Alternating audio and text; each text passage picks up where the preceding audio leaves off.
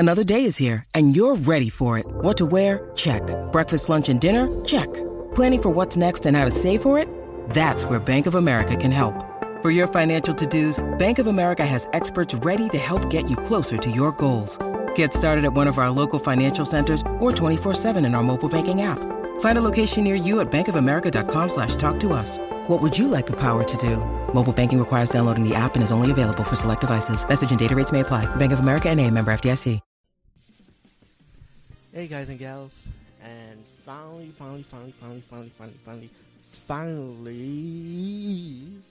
this documentary I wanted to see finally is on Netflix for streaming.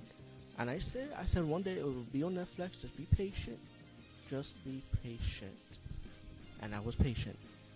Yes, you should read the title, Electric Boogaloo, the Wild.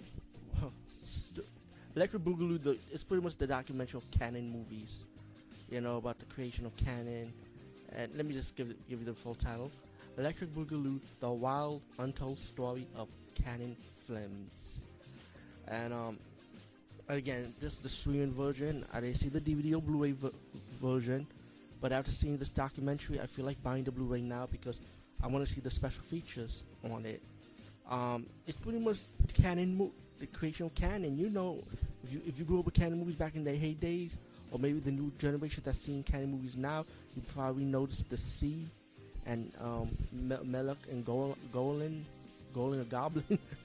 I know I'm saying the name wrong, but you guys know what I'm talking about. Especially the new generation. If you notice the C at the intro of your movies when you meant the older shit, the older good shit. And it's kind of weird, man. Hollywood people that work with these guys, I mean, they were like any other Hollywood producers, directors, any Hollywood studio creator, in the background. I work with Miles when they tell me stories about people in Hollywood they work with. Yeah, they're pretty much the simple. They sometimes they can get sleazy, but they gotta do what they gotta do to make money and get the movie out there, man. You can't be hated, man. You can't hate those guys. You gotta love them. But you hear this story in Israel, how they like movies, how the other guy met the other creator, told him to start this business, and how to the way he directs movies. The way they direct movies or deal business in the movie business, and you see the behind the scenes with you see old video footage with these guys.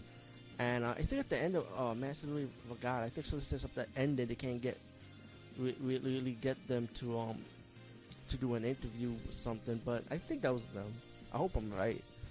But you also have like actors and actresses and people who work with these two guys, in the movie business or doing their movies, and how bad their movies are. And I think they got some success, I would say, but. To me, speaking for me and myself, I mean, I'm not talking about as Hollywood stan, I'm talking as a fan. I actually like a lot of Canon movies, and Canon movies is like, they break the barrier. They have movies from the theaters, movies going straight to video. They have like all the genres, all the different style of movies, you name it. They had horror, all the different horror styles. They have action, comedy, they have they had big budget movies too, I would say. I mean, come on. I think they did, in my opinion. And they have low budget movies, of course, low budget. You probably know Canon, most of their popular work. I think they did RoboCop, I think Canon was one of the RoboCop movies, if I'm corrected. But they had Superman 4 on the lineup. They did Superman 4, if I remember. Definitely American Ninja. I know they did American Ninja. They did the Ninja trilogy, like Revenge of the Ninja, Enter the Ninja. Ninja 3, which you Breaking 1 and 2, those two breakdancing movies, which they made a lot of money on. The first one they made a lot of money, which they mentioned in the documentary, but the second one, not so much. What I heard, And you can also get that on Shout Factory, by the way, Breaking 1 and 2 on Blu-ray, which is a great collection, by the way. Great quality, by the way. You see Michael Dudikoff getting interviews, Sybil Danning.